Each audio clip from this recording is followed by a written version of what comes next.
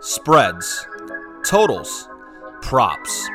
Lots of ways to win money, but also lots of ways to lose. It's time for some sharp analysis. All sports, all over the globe, all the time. Home of the Guess Better jackpot, it's Core Bets. Here is your host, Dylan Corbett. All right, welcome in. We've got our new Guess Better here on Core Bets. Guy new in college, and we'll learn a little bit more how he got into sports betting. I believe both of us were pretty much post-college once this boom happened. But you moved out to Tennessee, so we knew each other from Peoria in Illinois, which obviously is sports betting now, but you guys just legalized it too in Tennessee, right? So when did you get into it? This is Drew Hitson, by the way. How's it going? So I started sports gambling. So me and my wife got married, and when we were engaged and we were talking about going on our bachelor party and everything, me and all my friends had this like great idea. We used to always just sit in my buddy's basement during March Madness. We'd take like that first week and just sit in the basement. We get four or five TVs, watch all the games. And so for the bachelor party, we're like, oh, let's just go to Vegas. Let's go to Vegas for the first week. And that was when COVID hit and everything. So lost out on that whole opportunity. Never got to go to Vegas, didn't get to do any of that stuff. So then, with the loss of pretty much all sports betting, sports in general, I was just like, when it came back around, I was like, man, I just got to get back. Got to get into throw it. Money right. out to, and it was always like when I first started sports gambling, I was betting on the Bears and the Sox, and they were bad at that point. Now, right. Bears are still bad, but the Sox started to come around now. So that was kind of the start of it. And then, we've had the on and off of bad runs and quitting and then starting back up. Right. It's all about kind of finding, you just get better at something the more you work at it. Yes, married gang. Let's get it. That's funny you say that because I was during the Pac-12 tournament was my bachelor party in Vegas, and we went, and that was right when everything got shut down. We still made the most of it, but yeah, that's funny. So let's get down to the picks. You're into the NBA. I am as well. Let's get yours out here first, as you've got 7 plays for us again. Kicking us off on a Friday, a huge slate here in the NBA. Yeah, I'm kind of in deep with a parlay here. I got a 17 parlay. So I got the Hawks tonight -3.5, and I got Pacers -3.5 as well. Knicks -1, Nets -7, Clippers -5.5, Sixers -6.5, and then the Mavs +4. Okay, love it. So officially, are you singling these and then parlaying them, see if you could do as well, or are you just going balls to the straight wall? most of the time? So I actually have other picks. So that's like my one big parlay. I always throw in just one like absurd, crazy parlay. Sure. The thing I've really been going with recently is like the same game player props for the most part. Yeah. Do you have any of those for tonight? So again, I like the parlay. So what we're doing here is, give out an official play, whether it be one, you win, you move on to the next day, 7 days positive. You got any like a 3-play card? We love the parlay that you want to officially put out there. I got a 4-play card that I think is perfect. Love it. So it's during that Nets game, Nets Thunder. So Joe Harris is a stud. Yes. Everybody loves Joe Harris. So Joe Harris made threes, 2.5. So over 2.5. Kyrie over 4.5 rebounds. Joe Harris over 13.5 points, and then Kyrie to score over 20 points. I love it. Let's key in on one game, some player props. One I do like is in Indiana. I've been hitting Sabonis on his rebounds. I love him. He got injured, so that's why I think he went under the total last couple times, but this dude's an animal. He feasts on the glass.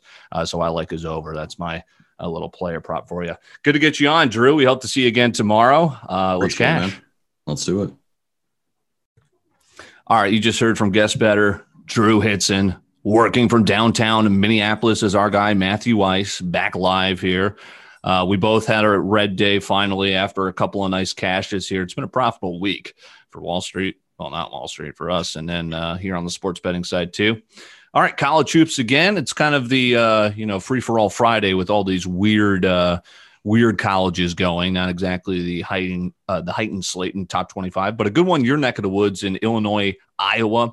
Are you touching that one? Maybe not, but you've got your card for us. Yeah, I will be touching that. Okay, Absolutely. great. I'm trying to wait till the dust settles. I actually expected that to be like Iowa +2 or Iowa minus as a favorite.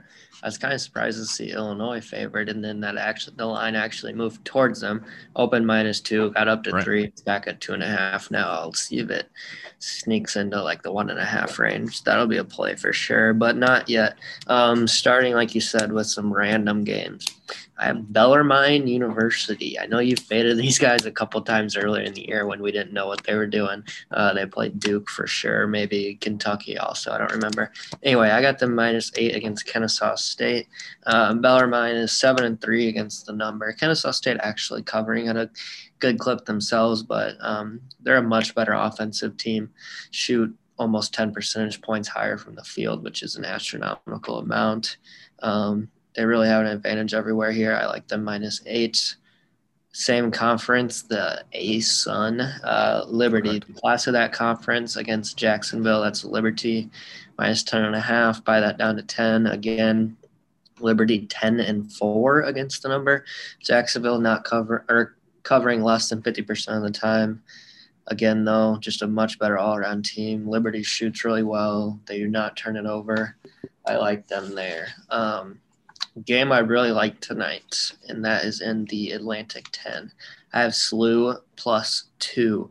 I think they went outright. I would have taken money line, except it was even money. And if I can get 2 points for basically $5, I want to take that every time. So basically, these teams are very similar. They do everything. They do most things well, but SLU has a huge rebounding advantage here. Absolutely astronomical. They out rebound their opponents by 10 a game, and Richmond gets out rebounded by 5 a game. That's a big difference. I think that's the difference in this game. And SLU gets a much needed road win after losing as a 9-point favorite against Dayton.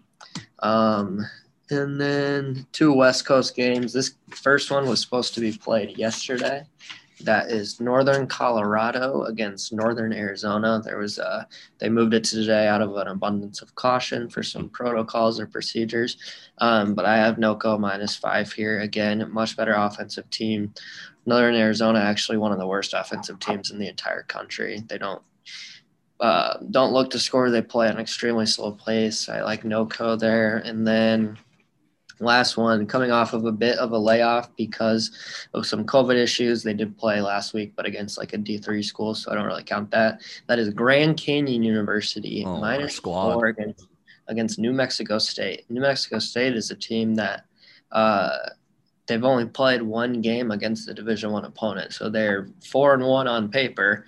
But they're 0-1 against the number because the other 4 did not count. Grand Canyon, on the other hand, is 8-2 against the spread. So you'll probably notice this is the first time on this podcast that I've said against the spread numbers for college basketball. Now we're getting into that point where we have some data. That's obviously it is the last thing I look at because shooting, rebounding ability is much more important in this game, but we are getting to that point where it's nice to know who's covering and who's not. Trends. Grand Canyon, like Drake, exactly.